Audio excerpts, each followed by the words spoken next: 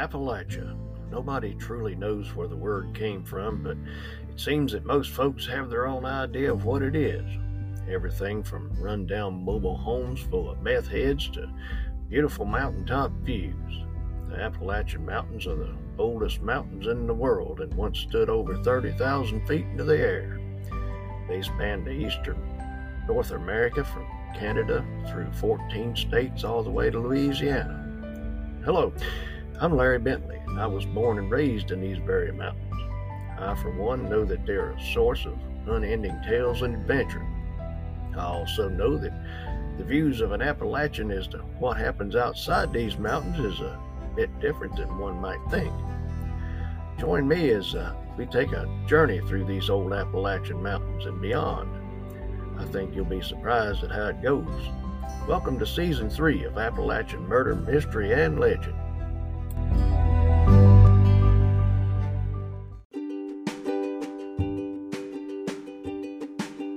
How you doing, my good friends? Welcome back, and thank you so much for listening. If you're from the area of the country that I come from, you hear a whole lot of folks talk about madmen trudging around in darkness killing folks. In fact, I heard so much about it growing up that I thought that somebody's got to have some kind of vapor lock in their thought process to continually think that there's monsters out there walking amongst us all that actually beat, strangle, stab, or shoot people to death, and some didn't even have the gall to chop up the bodies and throw them all over the place like garbage. At least that's what I thought until I started looking into it. Shockingly enough, it turns out that the vapor lock in the thought process was on my part. So, come on in, have yourself a seat, and let me tell you about one of the stories that helped change my mind about it all.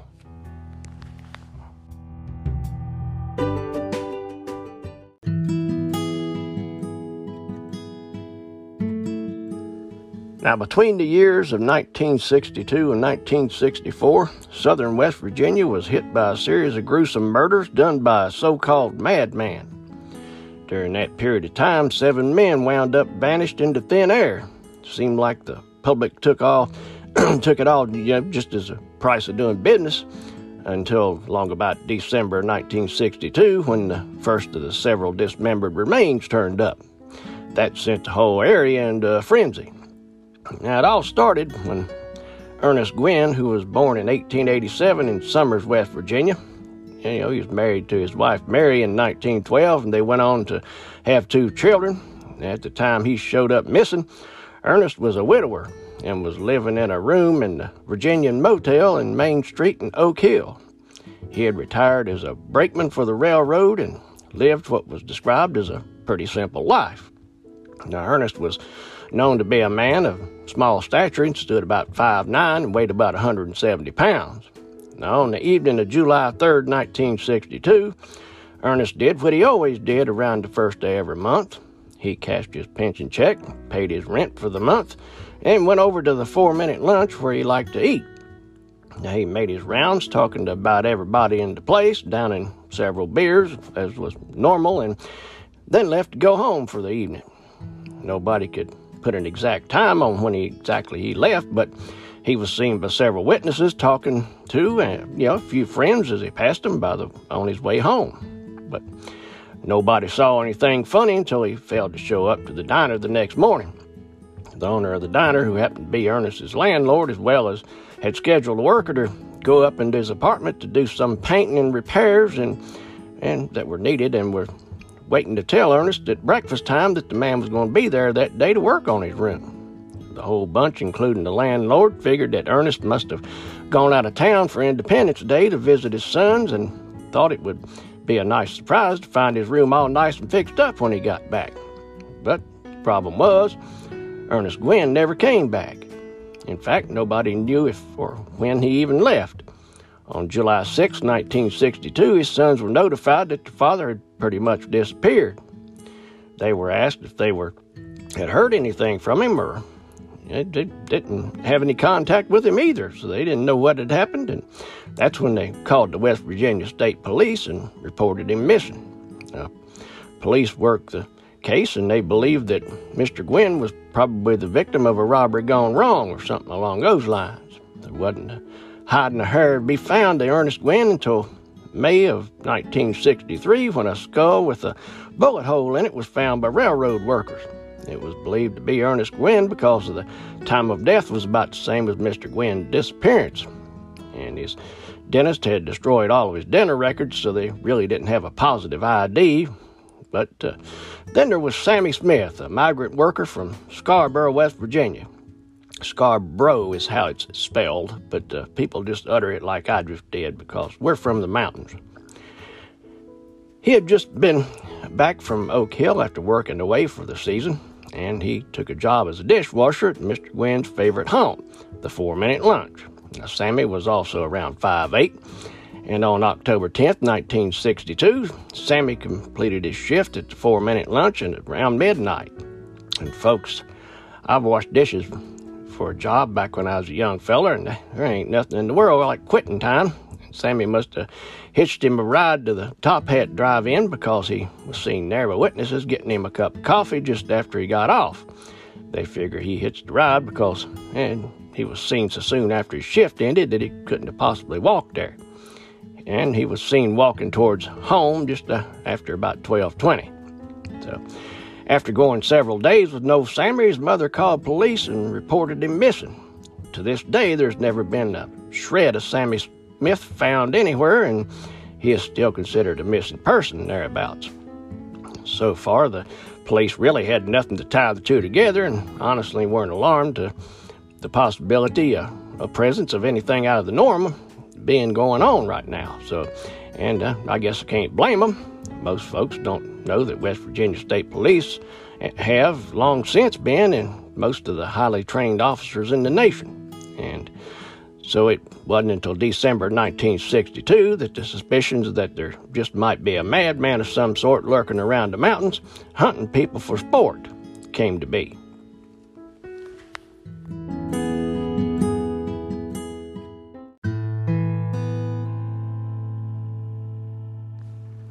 Now, the suspicions came with the murder of Mike Rogers.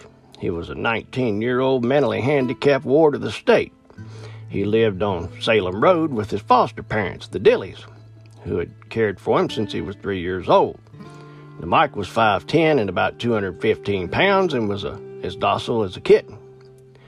Around 5 o'clock in the evening on December 19th, Mike told his foster mother that he was going to Salem Market to pick up some Lucky Strike cigarettes. He said that if the market was closed, he'd mosey on over to Oak Hill and get him some there.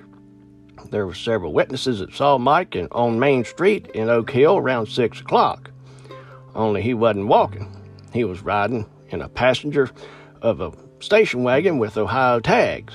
Now, that wasn't that uncommon, though Mike was known to hitchhike and everything, but again, it was odd. The last confirmed sightings just happened to be around 6:30 of Mike, when he approached one of his friends as he sat in his vehicle and asked for a ride home. The friend said that he looked like to be two things, in a hurry to get home and scared out of his mind. He told Mike that he had to make a stop right quick and he'd circle back in a few minutes and give him a ride home. Mike was gone by the time he got back. So the Dilleys reported Mike missing to the state police, and they worked the case for 8 days. Then on December 27th, 1962, a young boy would stumble on the dismembered remains of Mike Rogers while he was out looking for pop bottle caps in Gauley Mountain. I know you're wondering why on earth the boy would be looking for pop bottle caps, right? Now, back when I was a little fella, collecting bottle caps was something that was popular to do. It was kind of a poor man's version of stamp collecting, and we all did it. But anyway, the autopsy revealed the remains to have been chopped and chewed. The body was dismembered into 13 pieces, with the head having been found inside a plastic bag.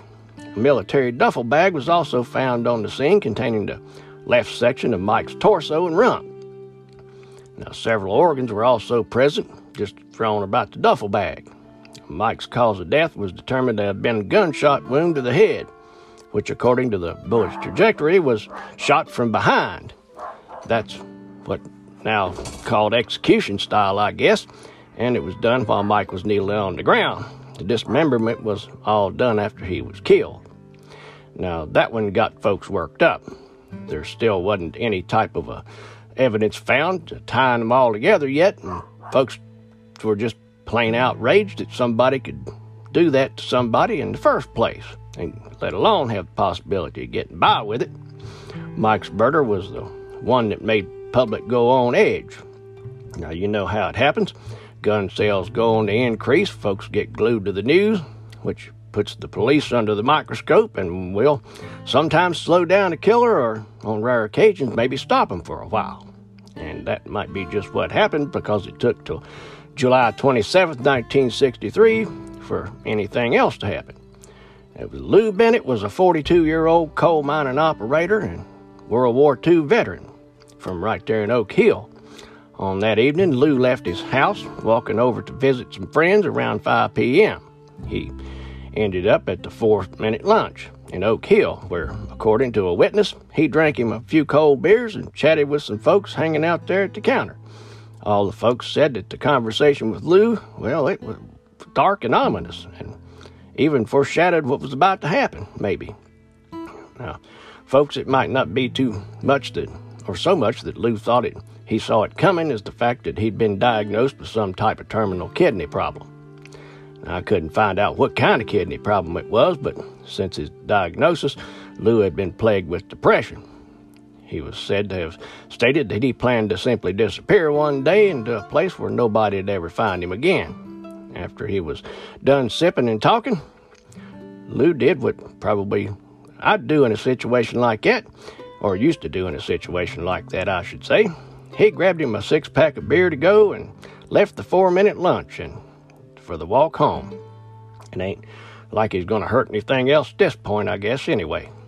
He was seen by one of the locals walking down the railroad tracks toward his house with his beer tucked under his arm, which is the way you carry your beer in the Appalachian Mountains. Lou never showed up at the home, though, and his wife reported him missing the next day to West Virginia State Police.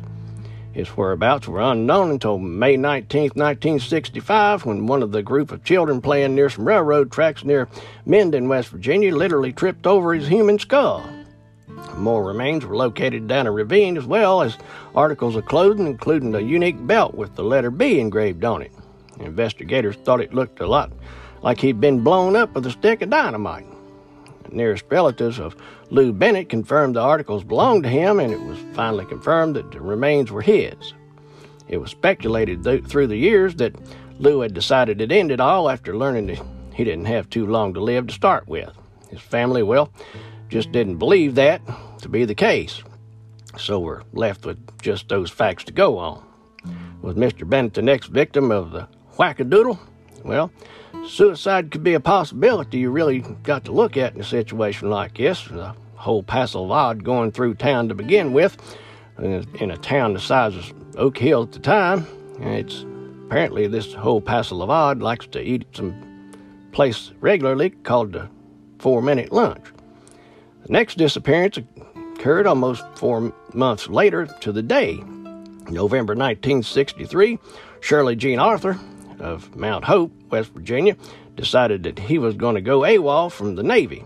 He returned home to West Virginia to sort out some of the unspecified business issues. Yes, Shirley was a common name back in early Appalachia. I'll be right back. You're listening to Appalachian Murder, Mystery, and Legend with Larry Bentley.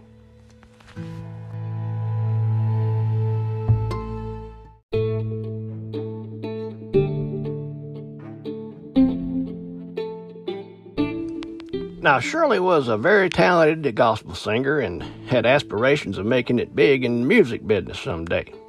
Now, he had brushed off the fact that a pack of MPs were going to soon be out breathing down his neck, looking to drag him back to the Navy brig, and headed on over to Pineville, there in West Virginia, and to meet with his girlfriend to practice for an upcoming gospel concert that he was set to perform in. There are two accounts of what exactly happened next. The first one was Shirley left to hitchhike back home after practice at about 11 o'clock. In the other account, he left closer to 1 o'clock in the morning. Whatever time it was, the last time somebody saw Shirley Arthur was about 2 o'clock in the morning in the small community of Sophia before he hit the road for home. His girlfriend had gave him a big yellow apple as a snack for the trip back home. Of course, we wouldn't be talking about it if Shirley made it home, would we? When he did show up, his family wasn't alarmed at all. Or when he didn't show up, his family wasn't alarmed at all. First, it wasn't out of character for him to take off and show up later at random occasions, so they didn't call it in and just kind of waited around for him to come back. But it was a gruesome discovery back in Pineville that caused his family to get concerned. In the woods down near Indian Creek, a torso of a man was discovered by some young boys out grabbing themselves a bit of firewood. It was found wrapped in a canvas tarp, which included the torso, along with the lower extremities of the body. What was most horrifying was missing the head, and arms, hands, and feet of the body. And the similarities between the murder of Mike Rogers and this unknown body were just too close to ignore by this time. The madman of the mountains would now be referred to as the Mad Butcher of Fayette County, and it was all too clear that he had struck again. An autopsy revealed multiple stab wounds to the chest. Any of the one by itself was fatal, let alone all the rest of them. They had all been made with a blunt instrument like an ice pick or maybe a Phillips head screwdriver. The body had also been held in the freezer and was still thawing out at the time it was found. The lungs of the victim were clean. That meant that he wasn't a coal miner nor a smoker. Now, the contents of the stomach showed 2 cups of partially digested food, including the remains of, well, you guessed it, a yellow apple. Based on the estimated age, size, and the stomach contents, police figured it had to be Shirley Jean Arthur. There is one thing that might prove otherwise, which is Shirley Jean Arthur was known to be a chain smoker, and the lungs of the victim were clear. Either it was him or maybe the lungs were from somebody else altogether. To this day, the torso has never been really properly identified and is buried in the Wyoming County Cemetery near the place it was found and with an inscription, Mr. X. On the same day that the torso was found along Indian Creek, somebody else vaporized from the face of the earth. Sergeant James Lee Haynes had hitchhiked down from Baltimore, Maryland to visit family in Mabin after returning home from a tour overseas. He planned on hitching a ride back to Maryland with a family member, but he never showed up. The family did what nobody else did and called the state police everybody did what everybody else did and called the state police to tell them about Mr. Haynes disappearing and asked that an alert be sent out on TV and radio. A woman from Powelton responded right off the bat to state police to identify Mr. Haynes as the passenger she gave a ride to from Baltimore.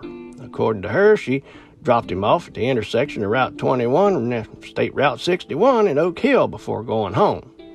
Somebody said they saw Mr. Haynes at the VFW hall curling a few 12s. They said that he got into a small disagreement with 3 other men.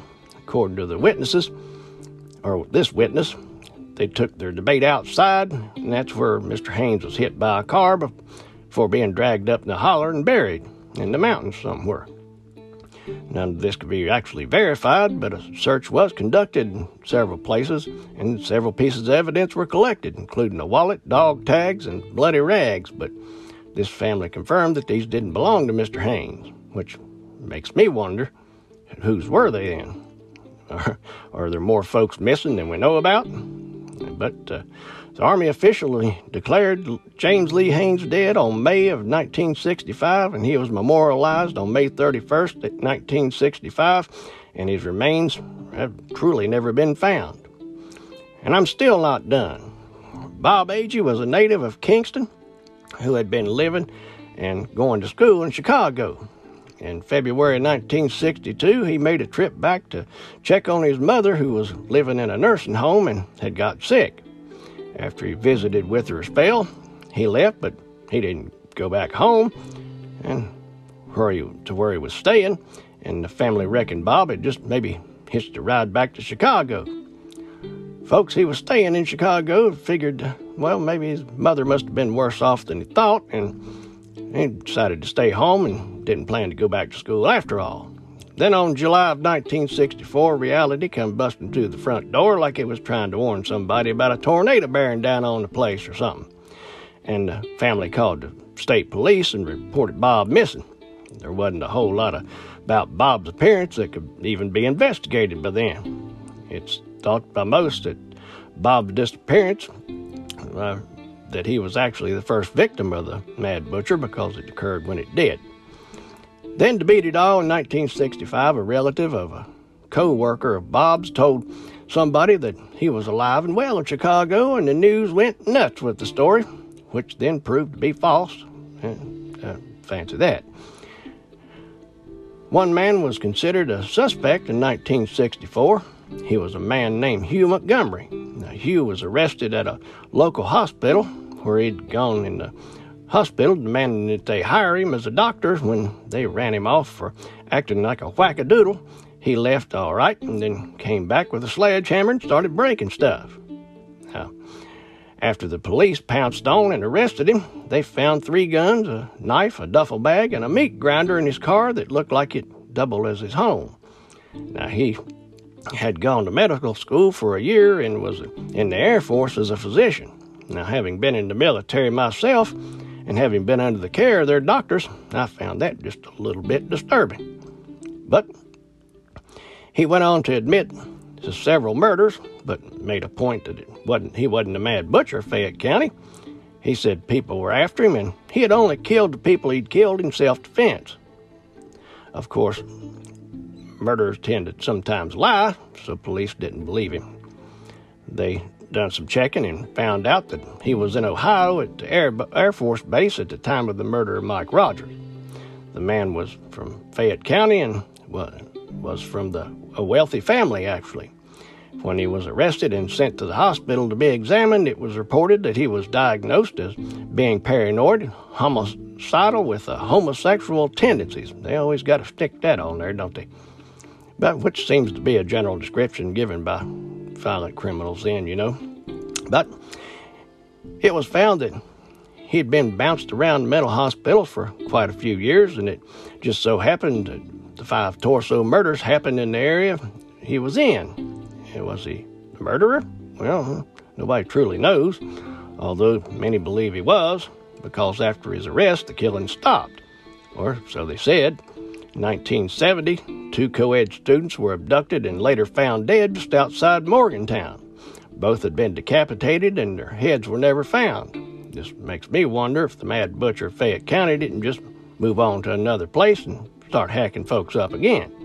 But Hugh Montgomery, well, the only thing I could find is that he was in and out of mental institutions for many years, and I couldn't find any charges ever made against him in the Mad Butcher case or anything else. And he eventually died in Dayton, Ohio at the age of 69 in 1997. James Haynes' mother never believed he was dead and stood by her door many nights waiting for him to come home. Other family members waited in vain for justice that just never came, folks. That, folks, to this day is where the case stands. Nobody truly knows if all the victims were victims of the Mad Butcher, but it sure sent a shockwave through Beckley area of West Virginia back in the day. I hope you enjoyed the story today. If you have, please rate and review the podcast, and don't forget to follow us, please, on whatever media you're listening on. Join us on Facebook group Appalachian Murder, Mystery, and Legend Podcast, and make a few comments. Everybody's welcome. I'll be back real soon with another Appalachian Murder, Mystery, or Legend, and I will see you then.